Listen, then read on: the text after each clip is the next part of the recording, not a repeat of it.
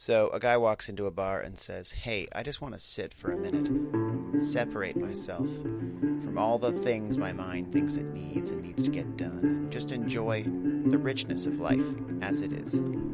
The bartender looks at him and says, "Well, what does he say?" Welcome to the Serve Conscious podcast. My name is Stefan. I'm a meditation and mindfulness teacher, and recently I decided that all of these principles get tested properly in the grit and grime of service life. You know, stuff like waiting tables. So that's where I've been, in the field, learning everything I need to know about how to master ourselves, doing very unglamorous things, old school. I'm bringing back a lot of bones, and I'm speaking with some amazing people. So, listen to find out how this all comes together. Jumpin', Jehoshaphat. It has been way too long since I've been able to sit down with this mic in front of my face and talk to you all, as well as edit and publish a podcast. I just finished editing the interview with Phillip Sauerbeck, and I'm really, really excited to bring that to you. It's been, I think, over a month since I've put a podcast out. There are reasons for that, and it has to do with my lack of ability to live a balanced life. Let's be honest, I don't always make the time for the things that are important to me. And I could be really dedicated to something, and then I can get thrown off track by new opportunities and also unforeseen challenges. I had a lot of both during the month of March. It started with taking on a new role as beverage manager for a really amazing restaurant and hospitality group. During the beginning phases of roles like that, I often have trouble leaving the cockpit and doing other things. I get totally absorbed in nailing everything, exploring all the creative possibilities, and getting the cocktail menu absolutely right. Cocktail menus, along with service standards and all this stuff that needed to be basically built from the ground up. And so I get so absorbed and obsessed with stuff that it can take over other things that I thought I was absorbed and obsessed with. So if that wasn't enough, just as I was achieving mission control with one phase of this new position, I went on a scheduled trip that I'd scheduled for like over a year to the Caribbean, and realized I couldn't get back into the U.S. after, probably, because the government shutdown had backlogged everything, and they didn't send me these papers to extend my 2-year permanent residency status that they should have sent me, and I didn't realize that until I was gone. And I won't bore you with the details, but it led to an unexpected trip to Canada and a crossing of the overland border in Buffalo, New York, and flying from there back to Miami, finally, miraculously. Many thanks to a very kind and understanding border control officer. Wow, that was an amazing experience. There are lovely, wonderful people in the world, even at the U.S.-Canadian border. What a journey. So many tributaries of topics and issues that sprung out of my experiences in the last month that I certainly plan to circle back to and talk about in future episodes. But priority one today is pulling this interview with Phillip Sauerbeck from the archives and delivering it to you. It is a truly pleasurable and relaxing experience. I remember, amidst all the whirlwind of all this stuff happening in my life, and just sitting in my mom's living room, actually, in Toronto, editing this episode, and just feeling his voice relax me, and feeling his perspectives and his modalities that he uses to kind of slow down, contemplate, and enjoy and express gratitude for life. Tapping into that just gave me this wonderful, serene feeling. And tremendous inspiration to just reflect on everything happening. Find the greater context, find the greater wisdom within all of my experiences. And it really was an anchor, a lifeline amidst all of these turbulent waters. So sit back, get in some comfortable clothing. If you're not in comfortable clothing, you might find things going that way beyond your control. All of a sudden you're putting on your coziest pair of sweats. You're brewing yourself a cup of tea. You're finding the part of the house that has the nicest play of natural light, and you're just surrounding yourself in the comforts and pleasures that are right there and available to you in your own home, in your own life. You might find yourself appreciating just where you are. So I look forward to what you think of all of the topics that we cover. We just sort of weave through an eclectic tapestry of topics ranging from expressly Buddhist and mindfulness principles that you can apply to your life, and discussions of simpler things that may not seem as directly mindfulness oriented, but offer so much more than they might seem. Anywhere from keeping a calendar of 3-line reflections and having hobbies. Actually, we got pretty deep into a conversation about the importance of having hobbies and the pursuit of the depths of what you're doing in life, and how this all fits into living a truly fulfilled life, no matter what you're doing. A brief intro on Phillip. He is the founder and director of Totem Tea and slowempire.com. Those are his official businesses, but he is a general collector of hobbies. So there is so much to him that is not just official business, and I look forward to you experiencing those layers as we chat. Such an interesting discussion. Please enjoy. Okay, I am here with Phillip Sauerbeck of Totem Tea, of Calendarium, of a couple of other really cool practices as well that I hope he talks about too. And one of them is a Sufi counseling practice that I definitely want to spend some time talking about. Yeah, Phillip does so much stuff. And first of all, because he's a super interesting guy. Secondly, because you will get exiled from Portland if you have less than 4 projects going at any given time. So, it's true. Everyone in Portland needs 2 business cards stapled together to fit all of the shit that they do. So, yeah, thanks for being on the show, Phillip. I'm really excited to talk to you. Phillip's also a really good friend, and we had a lot of great times hanging out and having tea and talking about its wonderful nuances and possibilities, because I am a tea enthusiast and he is a tea purveyor. So we generally meet in that glorious middle space of tea consumption and appreciation. All right, Phillip, welcome. Thank you very much, Stefan. Super glad to be here. So I'm just I'm opening your Lugu competition Dong Ding right now. Oh, dope. I feel it's fitting to drink one of your teas during this interview. Oh, thank you. That makes me feel great. And actually, I've drank all Taiwanese teas today to get into a Phillip wavelength. Good. Actually, good. That's what I like to hear.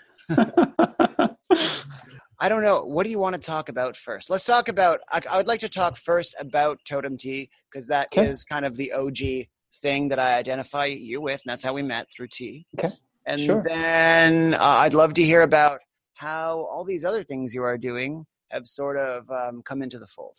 I've had a just long time love affair with tea, since my early 20s, when some tea was gifted to me. It was some sencha and some genmaicha from Japan. And I got these teas, and I had really no idea kind of how to brew them aside from using this like little tea egg type of thing that I had. And I tried it and I was like, oh, this is quite interesting and quite different, but I'm pretty sure I'm doing it wrong, you know? So I just, I went to the library and got some books about tea culture and got some like coffee table style books of like tea in different countries in the world. And I just saw some teaware from Japan. I saw like my first kyusu, and I just fell in love with tea preparation. And it really just appealed to me, appealed to my kind of mechanical sensibilities and also to my artistic sensibilities. I think that's really one of the first things that I fell in love with was the beauty of Japanese tea process. And so from there, I just started taking a deep dive into my exploration of tea. And I would just love making tea for other people. And let's fast forward like 12 years, after a trip to Taiwan, I decided, I just want to bring some tea, that would be more than I could drink by myself. Because I was meeting with merchants and growers. And at this time, I was working with my business partner, Dan, and we would just travel around and find teas that were really interesting to buy a lot. And it was easy for me to put a website together and do branding for it.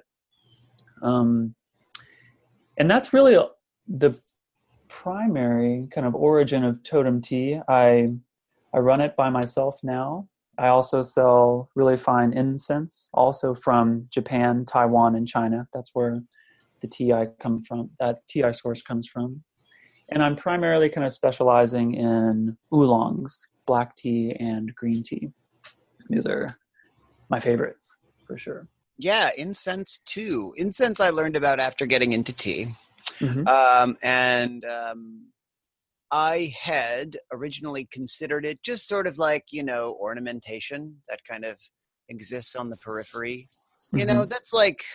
That's how we all associate it, like, even though, we know like the powerful relaxing qualities of, maybe like a sandalwood, like, burned into the air. And Mm-hmm. I'd known about this, since I got like deeper into, my studies of meditation and its origin, and incense's role in that. But I did not realize how serious devotion to simply incense in terms of making it and then preparing it and appreciating it was until... Well, of course, it was the Japanese, that would take it this far, and its relationship to the way of tea, and actually, it's just simply become its own way, its own spiritual path, simply preparing and burning incense ceremonially. So, and you're one of the few tea purveyors I know about that really has begun to sort of promote incense appreciation. So. Yeah, I'm wondering what kind of brought you into appreciation for incense as well. Mm-hmm. Yeah, I love incense almost as much as I love tea. And truth be told, like after you've brewed your first like infusion of a tea, like in a small teapot or gaiwan, the smell of the leaves after that first infusion is my favorite part of drinking tea. And I have like I guess I would say just like a really intimate relationship with my sense of smell. And so fragrance from incense that's natural and has really natural ingredients and that burns lightly and subtly is something that I just enjoy in a really kind of profound level, similar to tea. Most people who have experienced incense, they're coming in from the world of Nag Champa. Yeah. Like like double hit Sai Baba, like Indian incense that like you're trying to cover up your joint when you're in college, you know? And like that's that type of incense, in Indian incense, like devotional, big floral fragrance incense, is really meant to be burned outside. And burning that stuff inside is, I find, just super overwhelming. Mm-hmm. So incense from Japan in particular, and Taiwan and China also, depending on where in China, they have very thin incense that doesn't have a bamboo stick or core in it. It's just pure material, and it burns very lightly, and the smoke is very subtle and atmospheric. And they use, like, a really nice incense will use fragrant materials like sandalwood, aloes wood, and then various different spices like clove, cinnamon, camphor, benzoin. All these types of things make up recipes, and they're really just as beautiful and atmospheric as tea can be. And tea and incense for a long time really have been best mates, and their kind of place alongside mindfulness, meditation, kind of calming down, centering, has a very long history as well. So for me, it was really kind of a no-brainer to bring incense kind of into the Totem Tea kind of collection of products. It was just kind of a matter of figuring out kind of the logistics kind of side of things. Like, how am I going to package these things? What kind of things are going to be appealing to people who are new to this type of incense? Things like that. Mm-hmm. Awesome. Yeah. I when I discovered incense, at this level, it involved a complete and utter about face in terms of my relationship to it, and actually made me think about my relationship to any experience. And actually my shift from like a entirely yogic practice and perspective into ones that were more, I guess you can say, like Chinese, Tibetan, Japanese, more Buddhist and Zen oriented too. The marrying of those worlds demands a certain move into the subtler, more mannered realms. And so, like anything sort of Indian oriented, not anything, many tendencies in Indian practices are out loud, like it's very, it's just, and like Indian incense is like a pure expression of that. It's just so explosive, and so it's so in your face. And actually the properties and the relationship to Indian incense is a lot more passive, because literally, like, it'll do its work. Just let it do its work. You don't have to be involved in the process. Mm-hmm. But interestingly, with Japanese incense, you actually find yourself achieving or getting more out of the incense by paying attention to it. And definitely. And the paying attention to it is a meditative and a mindfulness practice, because it is so subtle and ethereal, and so rewarding when you do notice those subtler layers. And it is a total metaphor for the difference in practices that I was using.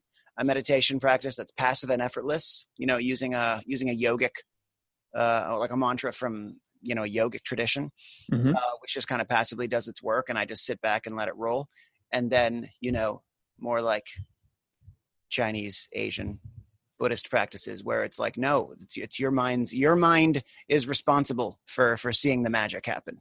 It's not just going to happen passively. That's right. I think that's a really neat way to put it. Is like, you have that kind of passive or kind of inert way of kind of doing meditation and kind of receiving a meditation practice. And then there's like this other way that is a bit more activated.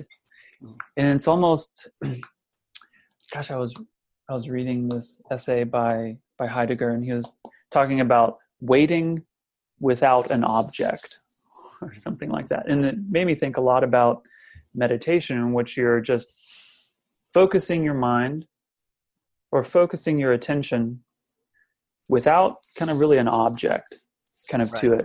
Mm-hmm. And there's some really old uh, incense party games that people would do in Japan. And so they would be in kind of a long room, and one person would set an amount of incense in either a stick of incense, or they would be heating a small square of aloes wood or sandalwood, kind of on a little volcano made of ash with a coal inside. And everybody would sit on the opposite side of this long room, and they would just wait until like the smoke came over, and they all had like a little card in which they would write down the name of the incense, or like as soon as they smelled it, and then they would kind of compare notes.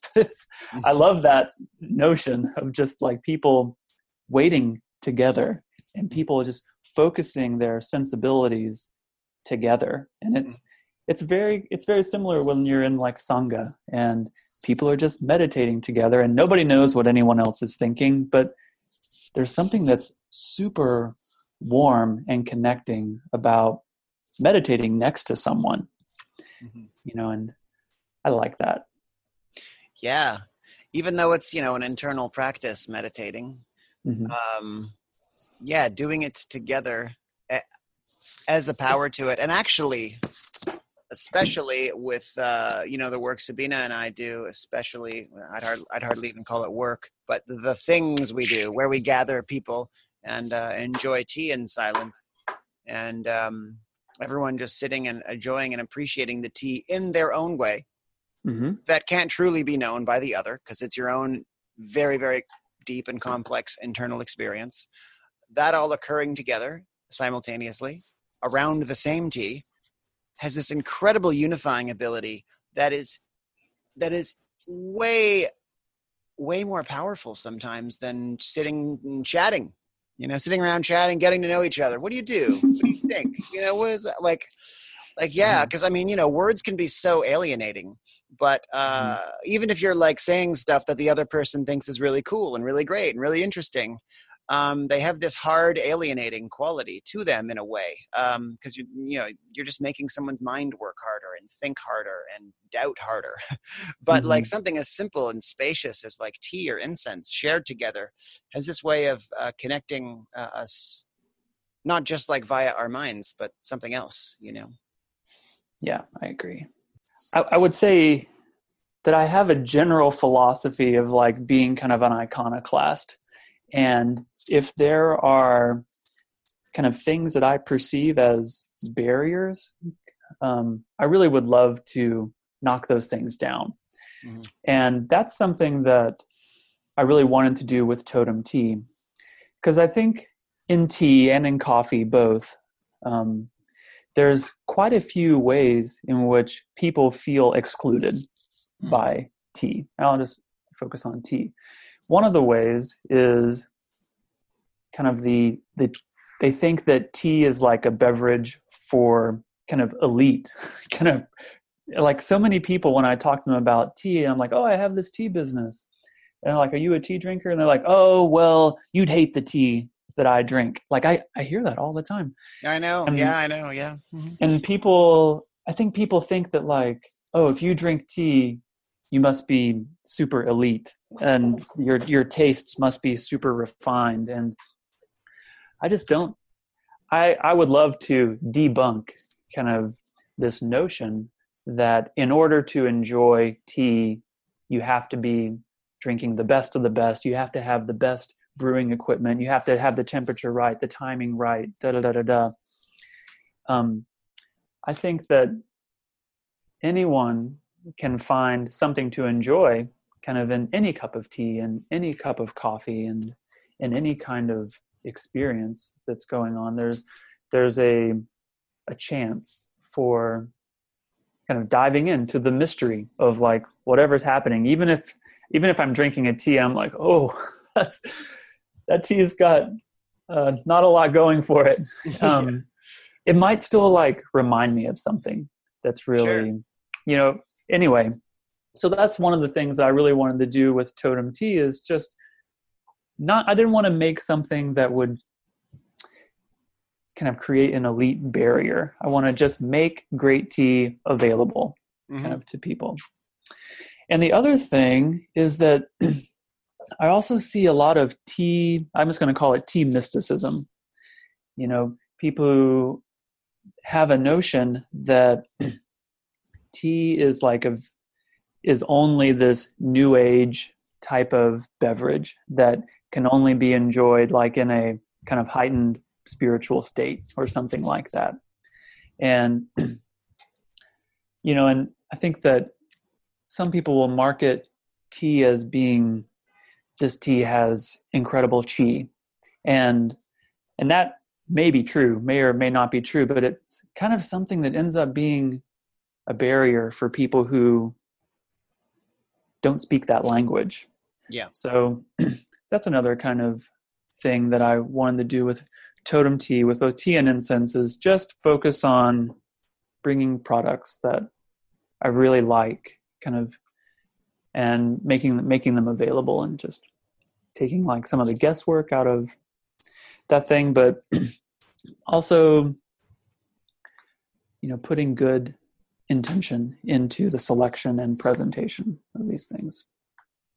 Yeah, definitely. I mean, the brand is very relatable, and without seeming like it is, I would say, like stripping away the essence of what tea is, the essence of what good tea is. I mean, because there's so many websites that really try too hard to bleach out any of the like scary Chinesiness about things, you know, and just try to they just try to make it like look really, really modern and, you know, full of bubble gum and like candy and all that stuff to hide the actual existence of a medicinal leaf.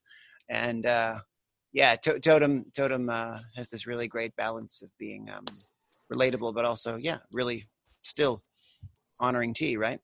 Definitely. So, on we move. Okay. Totem Tea is established. Mm-hmm. And now you're like, what's next? Yes. Well, really kind of what next as project-wise was Calendarium. And Calendarium is, I guess at a very high level, it's a journal, but it's in the form of like a modified month layout calendar. So if you imagine like a desk calendar where you have like the month of February out there, it's kind of like that. And that there's kind of a smallish rectangle for each day in which there's enough space to write a few sentences describing your experience of being alive that day. So this project is kind of a short form journal. And I guess I've been journaling this way kind of for a while. You know, making little notes in my month calendar, like a paper month calendar that was just like, who did I have lunch with kind of today? Or like, this person really pissed me off, da da da da. And just like super small in terms of like the content. And when I would look back over those notes years later, I really found that just even seeing this tiny little crystal of an event, that this whole memory just kind of origamied open kind of in my mind. And I was like, oh, it really doesn't take that much to initiate kind of a reverie, you know, for a memory. So, and I would oftentimes feel a huge amount of pressure, like when writing was a very significant part of my life, I would feel a huge amount of pressure to like journal hard kind of every day. And I be sure to like fill the page, be sure to do this stuff. And it wasn't a very fun exercise kind of for me. It was kind of like a workout that I didn't enjoy. Right.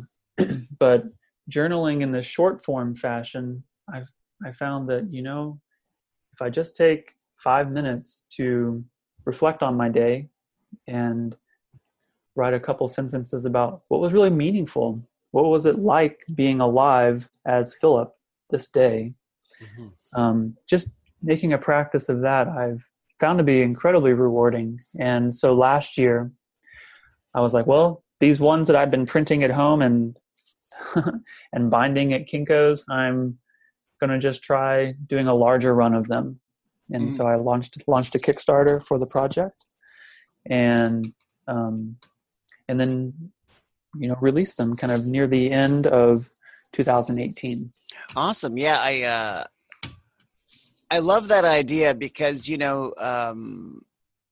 I remember doing this too. Feeling like I've got to sit down and write down something literary with every journal entry, and something that includes, that details all of the profound realizations I've had and all of the things I've noticed in detail. Otherwise, they're just lost forever. I noticed that I was, obviously, it weighed on me too, get it all down. But those archives, those are within us. We just need to write down the index, right? It's kind of like what it feels like. And I've used, I have a calendarium, and I encourage the listeners to get one as well. And I have written in it, and it's just this, I'm just creating this little keyhole into an already vivid account of it, within my memories, within my mind. And even if it's not exactly detailed, it's somewhere in the subconscious, all the lessons I've learned, and it'll just bloom as soon as I tap into it, Yeah, that's right. One of the things that was a big motivator for me to actually turn this project into a reality, or it really just validated this way of working, is that I was in a counseling session with my counselor, and we were just kind of working on kind of new territory stuff kind of in my life. I was working on my growing edge in relationships, or my growing edge kind of in relating with my parents or my job. And when she would ask me questions, she would say, this is a question for you to take home and journal about. But I don't want you to write more than 3 sentences. Mm-hmm. And I was like, oh, why is that? And she said, well, once you start writing more than 3 sentences, your analytical mind and your critical mind engages, and it starts judging your experience and kind of taking it away from the impulse and moving it into analysis. So that really stuck with me. And I think that it's very valuable to just spend a short amount of time, so where you stay with the experience of being alive, the experience of being at the edge of what was meaningful in your day without processing it, without kind of going in to analyze it. Mm-hmm. I mean, that certainly has a place, but it doesn't have to be kind of what you do all the time. And I tend to be a more cerebral person, and so it's very easy for me to move into analysis kind of with whatever's kind of going on in my life, at the expense of being with my actual experience, with what's happening. Mm-hmm. So it's nice to have this contained space for each day within Calendarium to just keep it to the meaning. Yeah. Just the essence. Because, the analytical mind can go on forever, right? Sure it can endlessly expand. And then, I write as well. And I find the more I write, because I comment on what I've just written. And then I comment on the comment of what I've just written. And, the little tiny truth can go on for pages because of the sort of endless ability for the intellect and the analytical mind to hijack the essence of that experience and kind of paint a picture that's sometimes valuable. Sure. Mm-hmm. I guess sometimes it's valuable to do that. But I find, and I've noticed this, as I've gotten deeper into I guess, more Buddhist sensibilities to why, like Buddhists, or actually anyone that's like a real like master or real like someone who is like a self-realized being, speaks very, very conservatively. It's very measured. They do not waste words. They only really speak to the essence of what is occurring, or the essence of what needs to be communicated. The language part of it actually is usually secondary for them, and so, and me, who's quite wordy in my speech, and yeah, I have a podcast too. You can't not be wordy with that. Like, I mean, we're sitting here talking, right? And obviously it would be hard to transmit something deeper via podcast without words. But to know how few you need sometimes to really capture or communicate something is just a really valuable practice, right?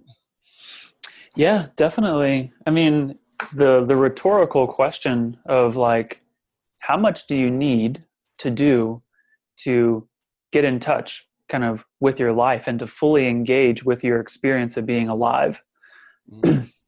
There's part of your mind, I think, that's like, oh, you need to do quite a lot. You need to be sure the space is set up correctly. You need to be sure you kind of have these things. You need to be sure that there's nothing that's on your plate, da da da da da.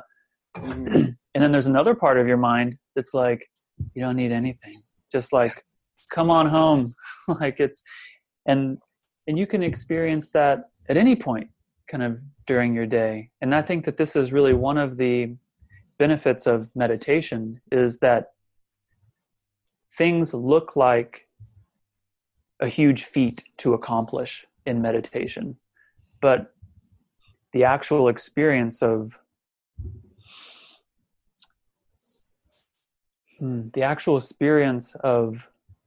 awakenness or aliveness, like, it's really just like it's almost like switching focus in your eyes. It's like that close. So there's not a huge thing that has to happen. It's just right there. And those are always the teachings. Everything's just so simple, really, happiness, joy, everything you can possibly want. It's quite a simple place your mind needs to go. And it doesn't involve solving this giant matrix of conundrums to get there, right? Yeah. Even though most of us have to crawl through that bed of nails because of just how we're wired. Ultimately, what you arrive at is something that's quite simple. And no matter how many times we hear that, or no matter how many times we even tap into that place, the ego, the intellect, it always kicks in and says, no, it can't be that simple. It can't be that simple. That's right. And that voice is so strong, and it's often a voice that's like really hurt as well. And it's just kind of like, sometimes even when I was just hearing myself say that like, joy, the experience of awakeness in your life, it's very present, it's very close, and it's simple in a way. This other part of my mind, I can hear it just saying like, no, it's not. It's like, you're fooling yourself. It's like, there's lots of things you have to accomplish. There's lots of, like, you're not valuable kind of if you aren't kind of producing things. You're not valuable kind of if you're not sitting for hours or writing for hours. Like, there's all kinds of things that is going on and with that part of the mind. And I think my experience is that part of the mind is hurt, and it's hurt like a child might be hurt, and it has mistaken views kind of because of that. And like, these mistaken views lead to these ways of acting that, make us very busy, make us very focused on outcome. I do think it's a mistake, but it's a no-fault crime. And it is important to be very compassionate with that part of your mind and of your experience that's hurt, and that feels like it needs to have all of these things in place before I can sit down and write, before I can enjoy my tea, before I can like enjoy my home or enjoy a book or enjoy my partner. Yeah, I feel it's like a disgruntled employee that doesn't feel valued Mm-hmm. and is now just trying to inflate its own importance in your life, importance of its role in your life, because it feels, or is at least representing, a part of you that doesn't feel validated. And really, I mean, this part of you still needs to be valued. And actually, there's actually meditation techniques where you talk to this part of you, and you really tell it you're so valuable. But you just need to wait for instructions from the part that's fulfilled, rather than saying you're going to be the source of it. You know, this doer thinker, you're going to get a lot done. Definitely, you're awesome, but you are someone that needs to remember who your master is. And it's certainly not the intellect and the dopamine rushes of accomplishment, the fleeting dopamine rushes of accomplishment. Right. Yeah. So yeah, actually, do you think that this process of reflecting in this way, using calendarium, it has a therapeutic quality to it as well, to resolve this hurt that you describe? I don't know. Like it's an experiment that I'm running, for myself, and I found it to be very useful in addressing kind of that core hurt, because I think that journaling in this way, in which you get to look at all of these days, like in a month, kind of in the context of each other, and that some of the days are kind of shitty, like things went really poorly for me this day. I had like a terrible kind of one-on-one with my manager, in which I had to be really defensive. I didn't like all of that. And then next week, there's this day in which I had a beautiful bike ride to work. I read a poem that really touched me, and I felt kind of connected to the world. Out of all of these types of things, when I get to see all of these days in the context of each other, when I like look back over a month, an experience emerges kind of for me, in which all of these things that look like the world of doing, kind of having my one-on-one, riding to work, reading a poem. But when I look at them in the whole context, I see that this tapestry of being kind of emerges. And that is a salve for that doing mind, I think. Because the doing mind is really so interested in, like, it really wants to help. It really wants to kind of achieve security, or there's millions of other things that it would like to achieve. But it really wants to help kind of the whole system. It's not trying to mess things up. But once the whole kind of consciousness gets to experience kind of being, it's like, oh, that's actually much nicer and more fulfilling than doing. So I do think that it is helpful for healing that part of the mind that really feels like it has to do and do and do. I feel like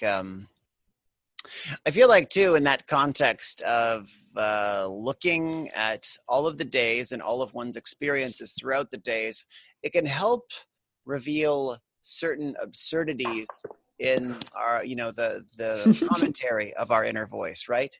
Because I mean, what's common when we're like triggered or having a bad experience? The voice will say everything is shit. Like, just it's all bad. It all sucks, right? And everything you've ever done has been flawed in this way, and that's what's led you to this point of suffering that you deserve, whatever, right? But then, if you were to reflect and look at your entries, you might see, but just yesterday, I was having this great bike ride and I felt very deeply content and everything was great. And Mm-hmm. so if that feeling is so available to me, how can I say everything is shit? That's impossible, because just yesterday it was great. Like it's all there. Like the joy of life is all there. The contentment is all there. It's available. And why am I so fickle, such that some little experience was allowed me to be taken away from this sense of appreciation and gratitude for my life, Mm-hmm. Exactly. And this is kind of the practice of equanimity kind of in our lives, is that these things that kind of look like peak experiences, either in like the positive or the negative, you know, they have like a gravity to them, and they try to kind of pull us in to like, oh, my world is beautiful. Oh, my world is shit. Yeah. But I think maintaining an equanimous view of your life as a whole, or as like the week as a whole, or the month as a whole, kind of, it's really nice to just like, okay, this thing's happening. It's pleasurable to me, but I know it's not going to last. Or the opposite with a negative experience, like, my back is really hurting me today. I know it's not going to last. Mm-hmm. Like there's a certain comfort that comes with that. And, I think people have done meditation work, or like gone to like a Vipassana course, that's like the practice, I think, of a lot of meditation, is cultivating equanimity. Mm-hmm. And that's really what kind of one of the things I like about Calendarium as well, is that it makes it very easy to see each day kind of as a part of a larger picture. Mm-hmm. Yeah, and I feel like those ups and downs, it's good to kind of see the ups and downs kind of laid out, because the first thing it'll probably make us want to do is say, okay, well, what's stable? What's absolutely essential and continuous throughout my experience, rather than that I can anchor myself to, rather than just simply being at the whim of these forces. And I'm reading a lot about Buddhist Tantra, and that's what Tantra means, of course, continuousness. And Tantra has an interesting view of, living life and, living your reality. And it isn't just about equanimity for them. That's definitely, if you can just cultivate equanimity, actually, that's an enormous spiritual feat, not to use that language of aspiration, but it takes a lot to really maintain equanimity, especially in this world, because we are tugged around by so much stimulus, and our nervous systems are so taxed. But they have this word called tamagi nongshen. And that is the word, that is the sort of state of mind of someone who is having an experience that they believe to be of little value, or boring, or dull, or some, it just allows them to paint this picture of life as generally none too inspiring. And it's, believed to be the ultimate fallacy, because the Buddhist tantrics say, if you're really experiencing reality, it really doesn't matter what's happening.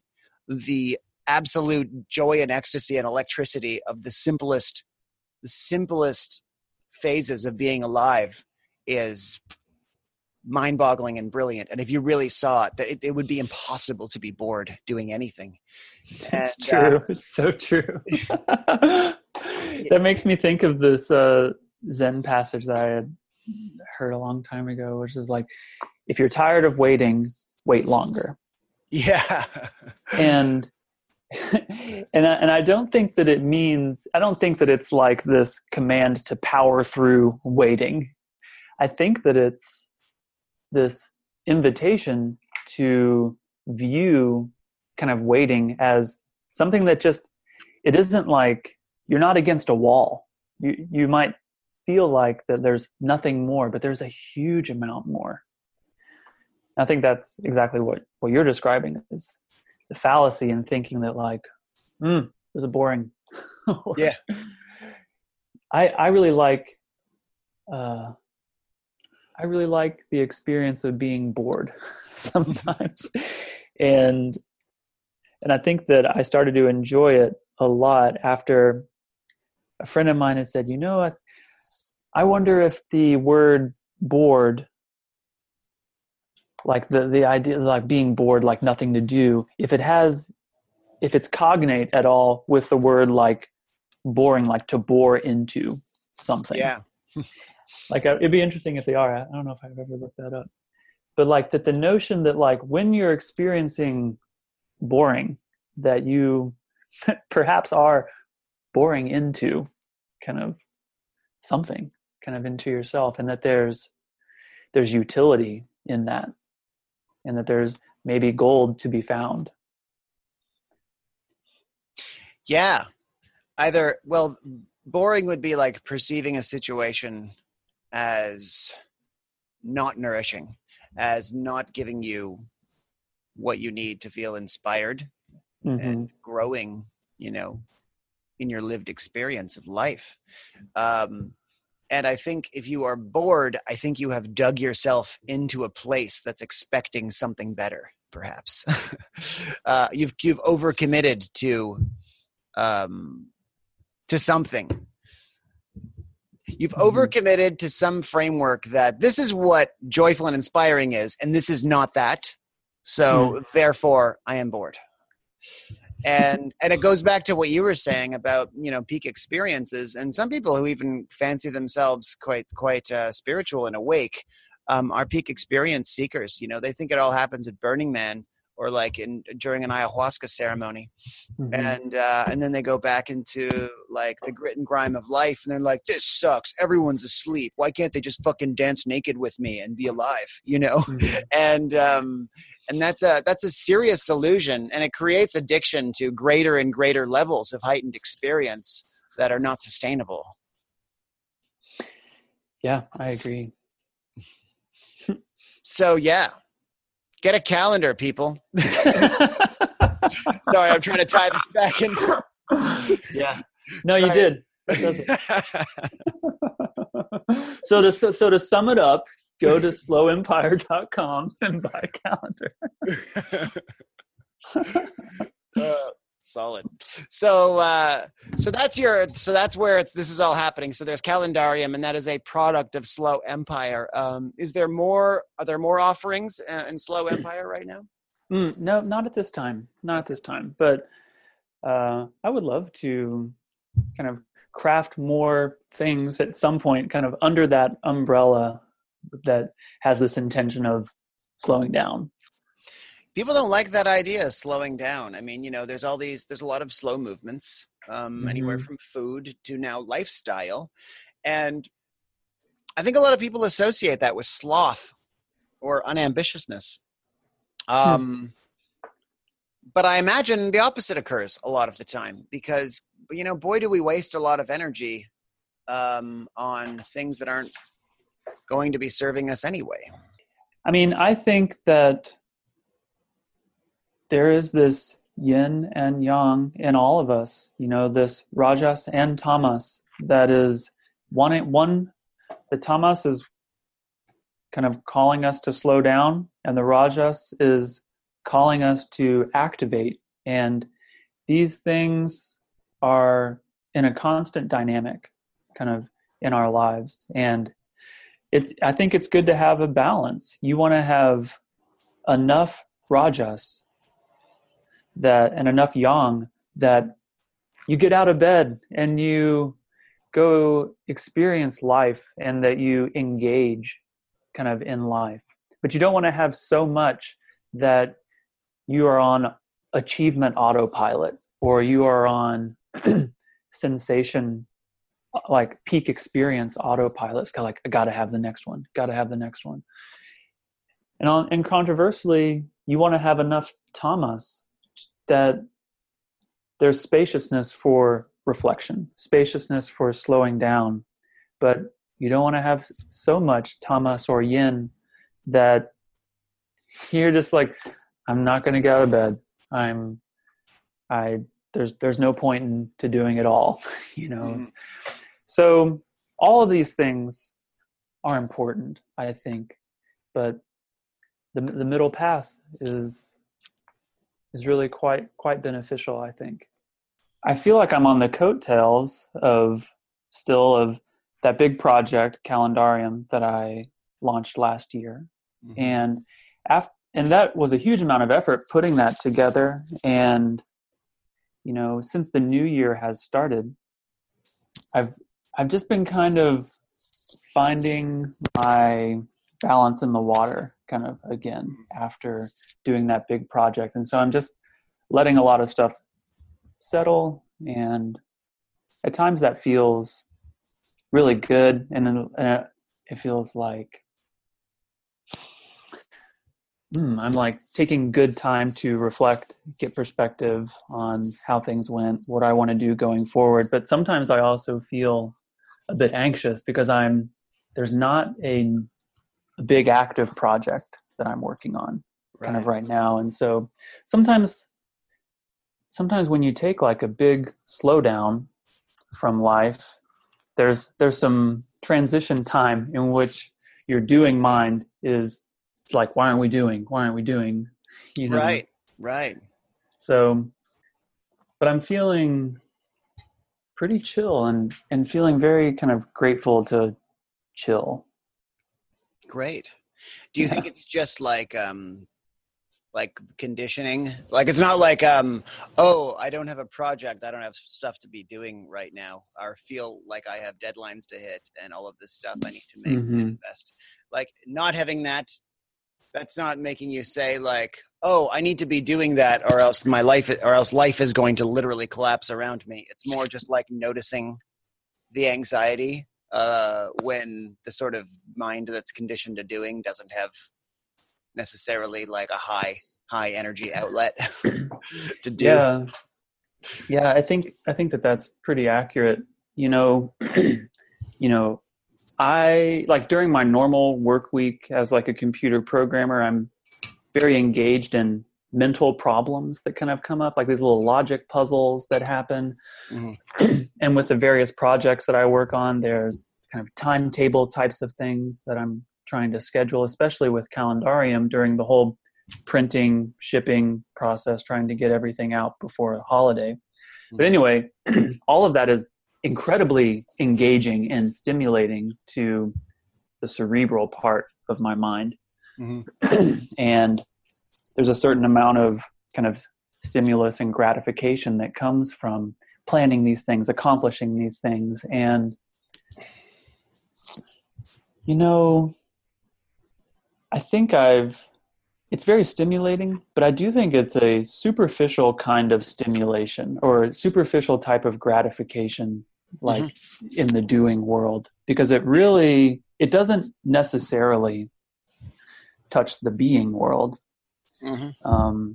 So I think that's really why taking time for reflection, taking time to let the field kind of go fallow, after kind of seeding, harvesting. It's like, it's really good to let things go wild kind of for a while. And I kind of feel like that's what's happening for me right now. And that feels quite good, actually. And some things come up that are like, oh, I need to deal with that. And then there's this moment of like, do I really do I have to deal with these things? Or some of it's the doing mind, going haywire.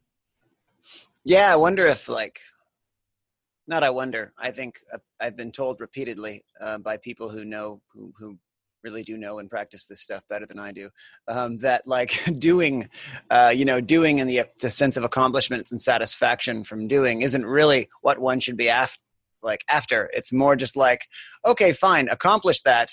Then maybe the mind can experience a bit of relief, a bit of relaxation, so that it can tap into or remember the satisfaction it can get from not doing it all.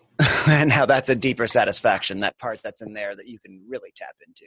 That's really content.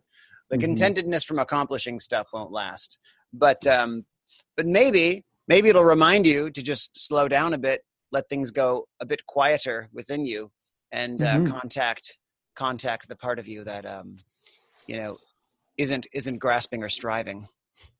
Yeah, definitely.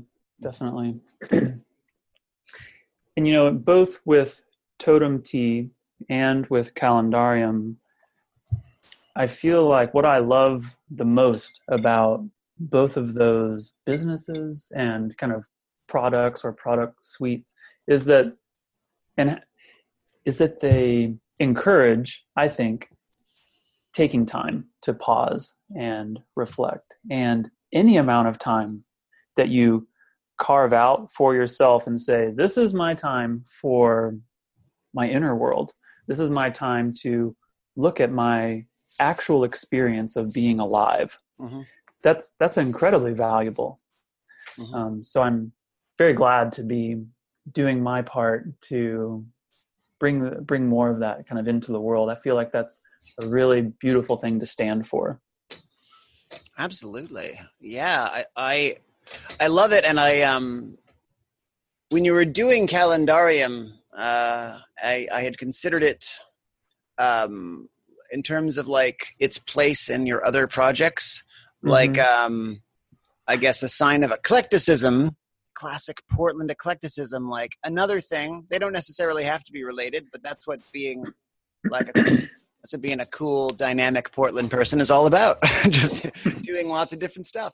But I guess really when you think about really the value and intent of tea, at least traditionally the intent of tea, as not only a medicine, a medium for reflection and mindful and meditation practices and spiritual practices. It's not just like, oh, you're giving people some great tasting stuff that's really high quality. You're giving them a medium to slow down and reflect, just as you are with Calendarium. Definitely. I do think that they are both highly related in that kind of way. When I was thinking about this interview, I was thinking, I might want to read this poem that's in the front of Calendarium for people who don't have one. Awesome. If that's all right. Please. Yeah, you can. If it's useful, have it. But it's a poem by the late John O'Donohue, and it's just a series of questions. What dreams did I create last night? Where did my eyes linger today? Where was I blind? Where was I hurt without anyone noticing? What did I learn today? What did I read? What new thoughts visited me? What differences did I notice in those closest to me? Whom did I neglect? Where did I neglect myself? What did I begin today that might endure? How were my conversations? What did I do today for the poor and the excluded? What did I remember the dead today?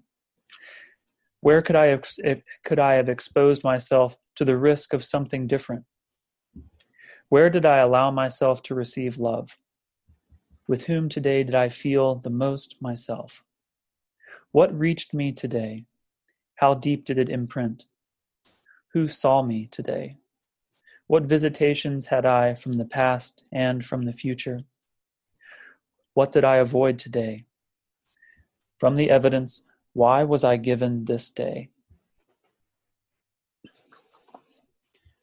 Amazing. Love it. I love it. I love that too. And I think about those questions a lot, like when I'm just orienting myself to just write a couple sentences about my day. I think that answering those kinds of things is really great for kind of getting yourself into a position of kind of embracing your life and what's really happening, whether it's like, judged good or bad.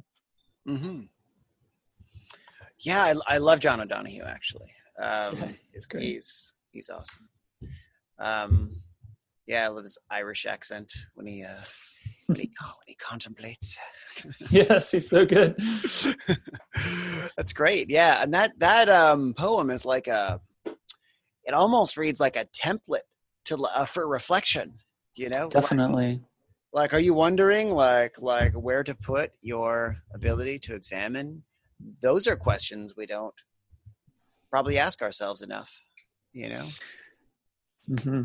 I think so too. Yeah, I was actually just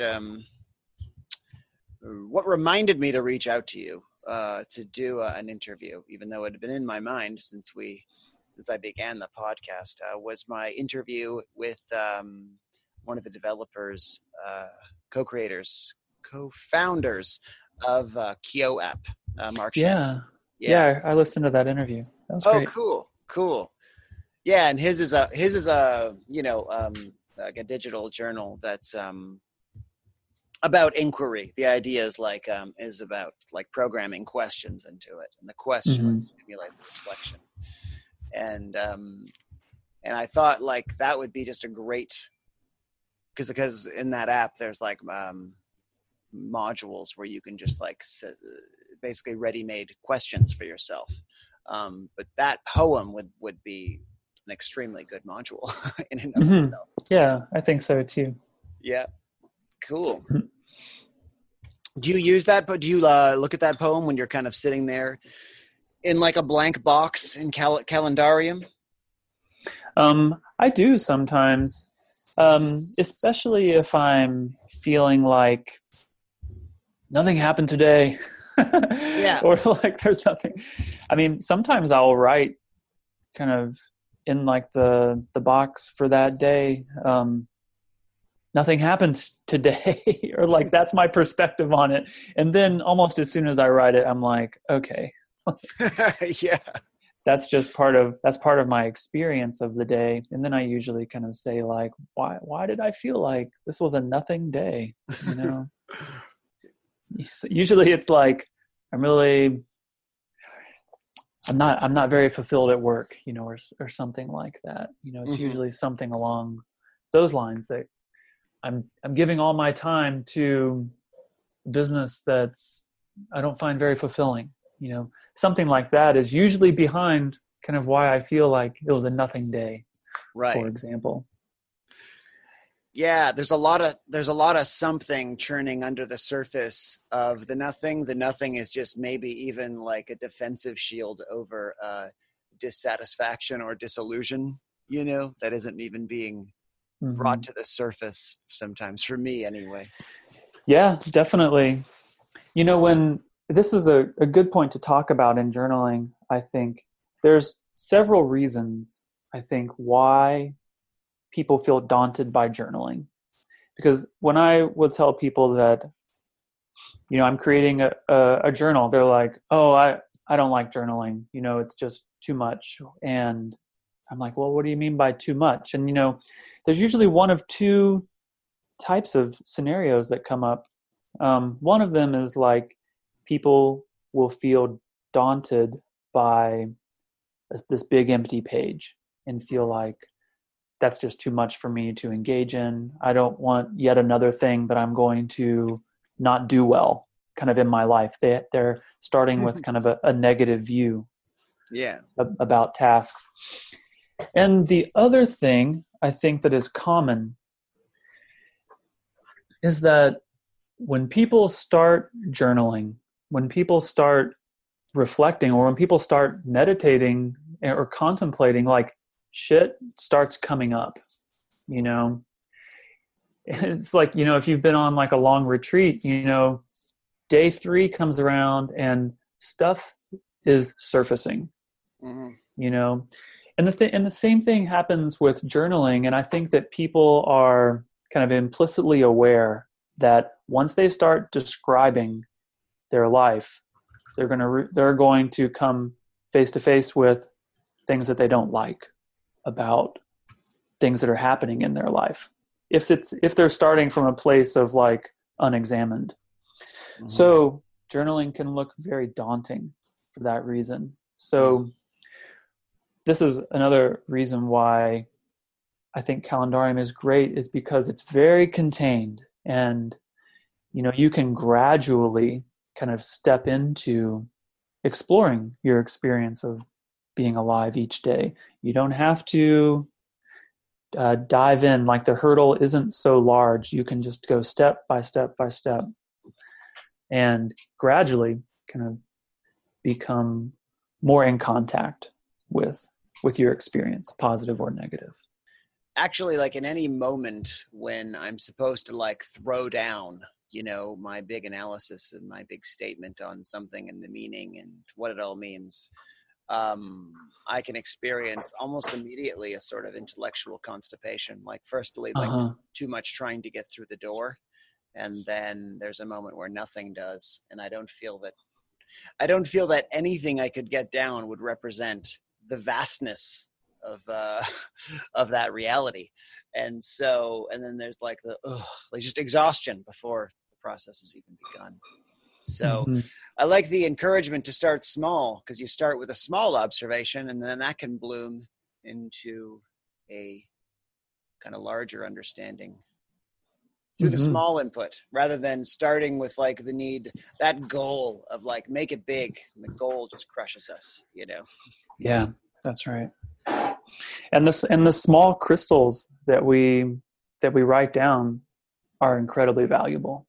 So where are things at now? I mean, so when you were describing the calendarium project to me earlier, it seemed like, and I totally just realized this because it's a paper calendar and people tend to buy those at the beginning of the year.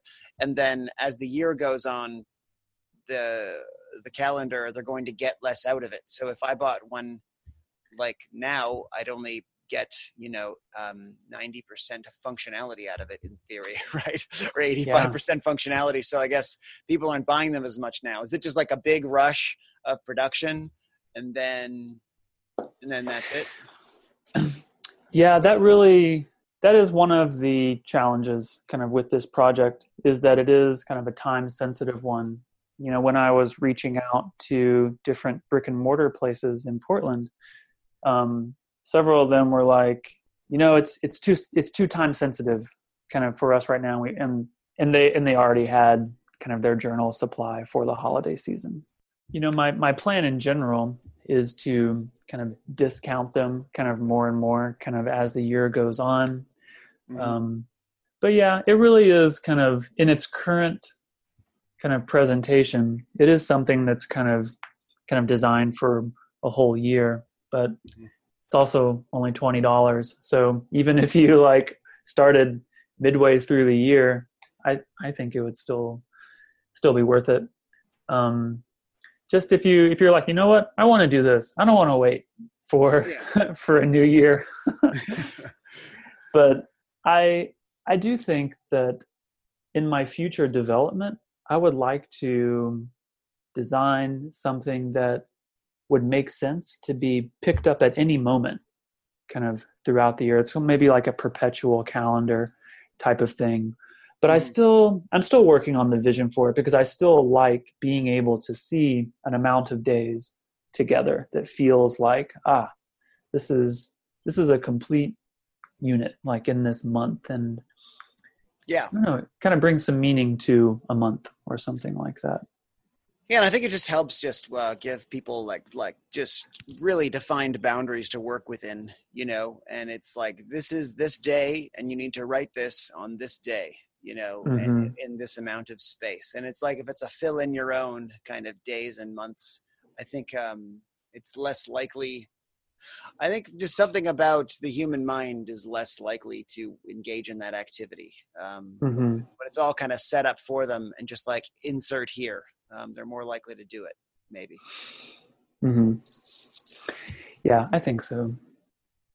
This is just the first year of doing it. So, I'm learning a lot. I've certainly learned a huge amount about printing and publication and distribution. So hopefully next year I'll be able to just work more. I'm really looking forward to working with some artists and calligraphers, because with each month spread, there's like 3 letters names of the month. And I'd love to like work with some really nice artists to do unique art for the lettering for each of those months, and then kind of reproduce that. So that's kind of one of the other things, but it does really seem so far to be something that's going to sell primarily in late fall. Yeah, totally. But like, if they got one like now, could they in theory go backwards, or is the exercise not as effective if one retroactively fills things in? I retroactively fill things in, like when I was in Hawaii recently, like I missed some of the days, and I just like went back and I was like, oh, well, we went snorkeling this day and explored botanical gardens, and I'm kind of retroactively filling it in just so I can just have that in my notes, even if I didn't do kind of the whole exercise. Right. I don't want the calendarium to be something where I have to be really stern with myself and strict about how I use it. Like that to me would go against like the point of being really loving to myself and loving to my own life, like regardless of what's happening in it. I want the exercise of doing calendarium to feel just like a breath of fresh air, and that I don't have to stress about any aspect of it. Yeah. And if I start halfway through the year, or if people who have purchased them, in December, and maybe they haven't even used it once yet, that they don't feel bad about it. They're like, all right, well, I'm going to start today, and it's March, and no big deal. Who cares? Yeah. I mean, it's just a thing. It's just a tool. And any kind of rules that part of my mind might set up about how to do things correctly, I really would love to challenge those rules in myself and just be loving and just jump back in. It's no big deal. I mean, it's just like if you skip some days of your yoga practice or your meditation practice, it's like, you know what? Just go back in. It's just you and your experience. Mm-hmm. And, agreed entirely. And though I do like creating, I guess, rules for myself, or let's call them that, but with a playful relationship to them. So, for example, in this conversation, has reminded me to get back into journaling because everyone cool and smart says to do it. But I feel to remain on track with it, I do have to create rules for myself. Ones I won't judge myself for not applying, but ones of just being like, remember, do it and you'll feel better. Just like with everything, it's just kind of like an eat your vegetables thing where I just have to occasionally have a little bit of sternness with myself, because I feel with journaling at the end of the day, really does do a very necessary amount of forcing someone into gratitude and seeing the value of one's experiences.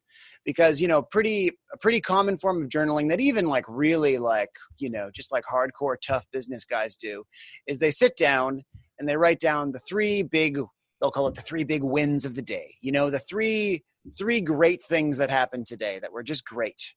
And it, even if it sounds almost like, kind of aspirational and, self-development and success obsessed, it really does bring one's attention into the value and of a day and brings one into a state of gratitude. Now, of course, that doesn't mean only look at the glossy parts, but like that's a really good thing to keep pushing yourself into doing, because that's the most common thing we'll forget. I mean, we're just going to most likely look at what we're lacking, what we're doing wrong, what we need to fix and work on. And one can certainly put their attention on those things too, or at least negative experiences or uncomfortable experiences they had is obviously so important. But just really saying like, no, I'm not letting you, Stefan, I'm not letting you put down the pen until you acknowledge the value of the day, you know? That's just something that's good for me to do, you know? Mm-hmm. Mm-hmm. Yeah, I think that establishing a framework, you know, is very beneficial. Mm-hmm. You know, establishing healthy habits. You know, obviously these things are. who could disagree that a healthy habit is a bad thing? I do think that establishing that healthy habit of questioning criticism is also a good one too. So like when I deviate from my framework and I become critical of myself, or I start feeling down on myself, or feeling like, oh, you failed on kind of filling in the blanks on this thing, you know, like that critical voice is it's worth questioning. And because I really do not feel at all that we're meant to live a life that we don't love, you know, and when there's something that's going on in our life that we don't love, or that we're unhappy with, or when we have like negative self-talk or negative talk about a family member or a partner, like these things they're uncomfortable, and I think that they're meant for inquiry. I don't think that we're meant to live a life that is self-critical. I think that we're meant to live a life that's very loving. I mean, let's call this a sensibility of the university activist critical thinking sensibility, where it's purely an intellectual exercise, where you're considered like woke and like truly educated if you're questioning and criticizing everything, right? But what you're describing here is questioning that which even questions and criticizes, you know? Yeah. That's like another layer where you're actually looking at the very critical mind to see, you know, where's this questioning even coming from? Like, yeah, definitely. I mean, it's like in a very compassionate way, kind of asking yourself, what's going on, buddy? Like, where's this upset coming from? And like, in doing that, getting on your own team, like not kicking yourself when you're down, you know, taking these kinds of steps, building those types of healthy habits.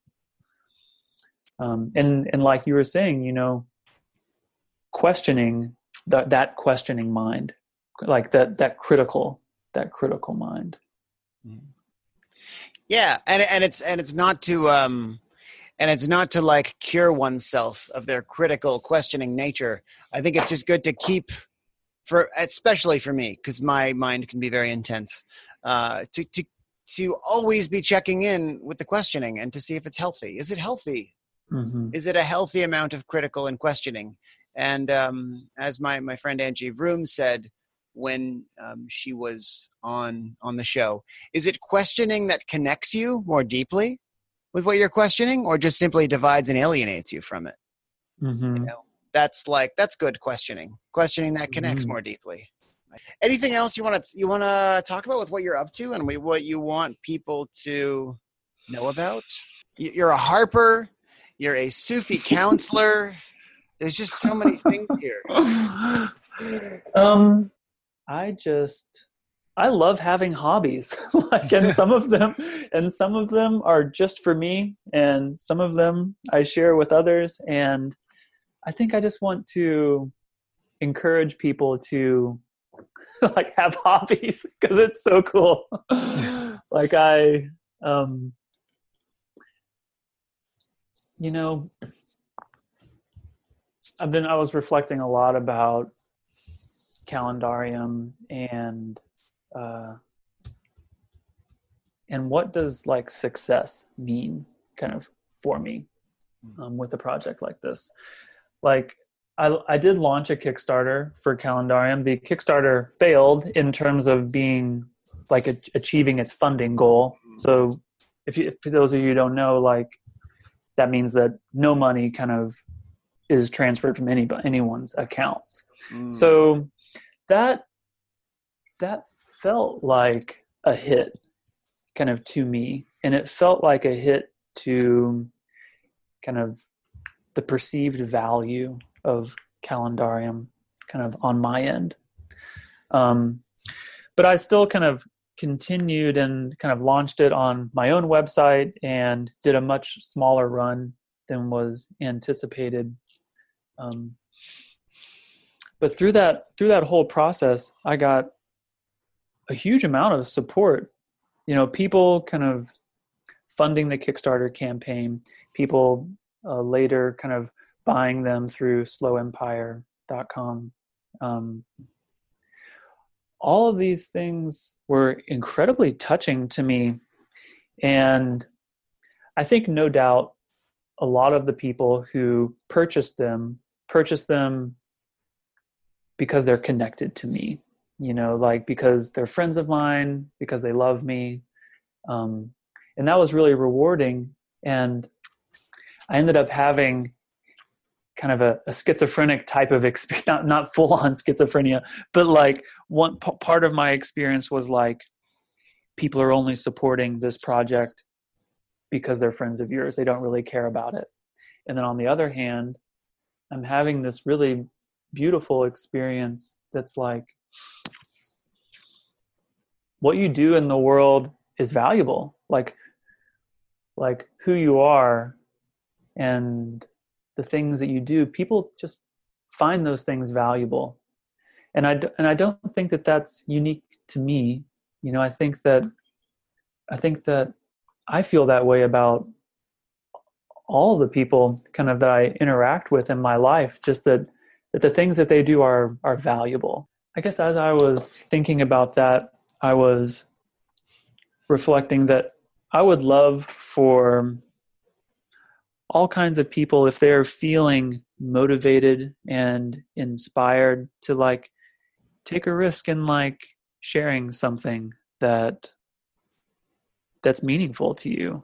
And it doesn't have to be the success that like a kind of a conventional success. It's just going to be implicitly successful because you're putting yourself out there. That was something that I was a really unsuspected win for me kind of in this whole experience. It's great to look at it like that. And I'm sure your finely tuned reflection abilities helped cultivate that awareness of really the lighter side of having friends and warm contacts being your buyers. It first of all says, look at how many wonderful friends and warm contacts I've cultivated over the years.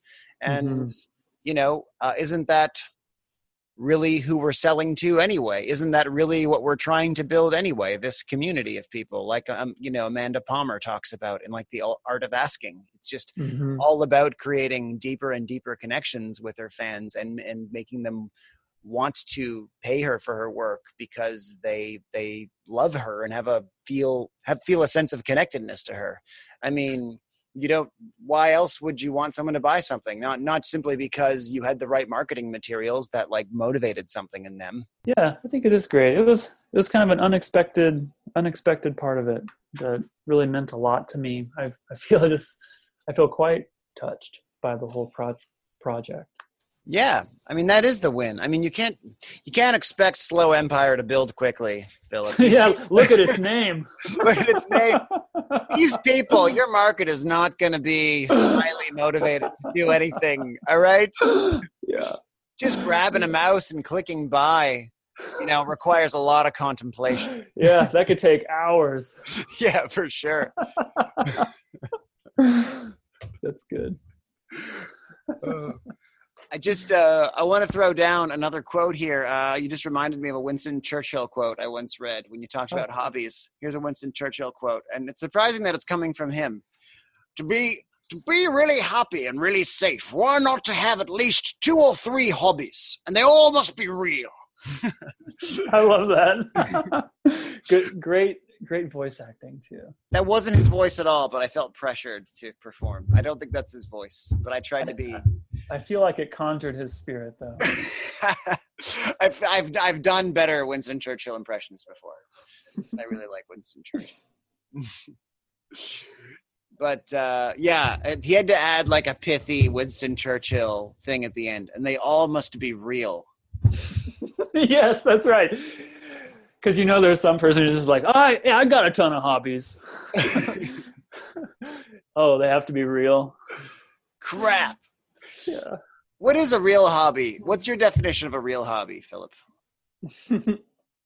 Well, I think that it's something that's fueled by the mystery of liking it.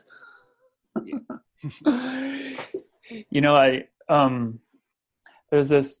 I had this boss that I was working with a while ago, and he was having this conflict with his son, and he said to me, he was telling me about it. He's like, well, I told him, I love you, but like, I just don't like you right now.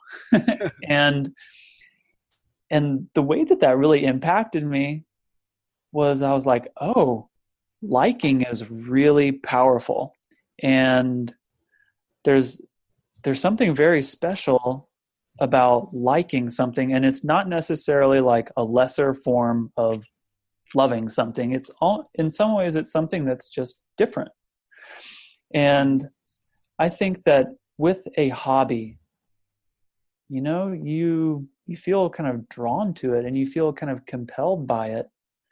Like when I first heard the Celtic harp live, I had to be nearer to it, and I loved it, and I just felt so compelled to learn how to play it. So I think that having things that are like that kind of in your life, where you feel like inside you this strong liking of it, that's a mystery. I think that it's that same type of magnetism that leads us kind of towards the life we're kind of meant to live. And when you can cultivate that in your hobbies, you can then cultivate that in your relationships. You can then kind of cultivate that in all the things that you do. So the joy of liking something. Is this like it's like a really powerful doorway into the bigger mystery, like I think so. The macro is in the micro, as they would say, if you get really great, if you get really, really present and really attentive to serving tea, all of a sudden that you start getting attentive to doing everything. Right. Mm-hmm. So a real hobby would be maybe not one you have forever, but you're more than just dabbling, I guess. Oh, I don't know. Maybe you have. I think it really is just like engaging that part of you that just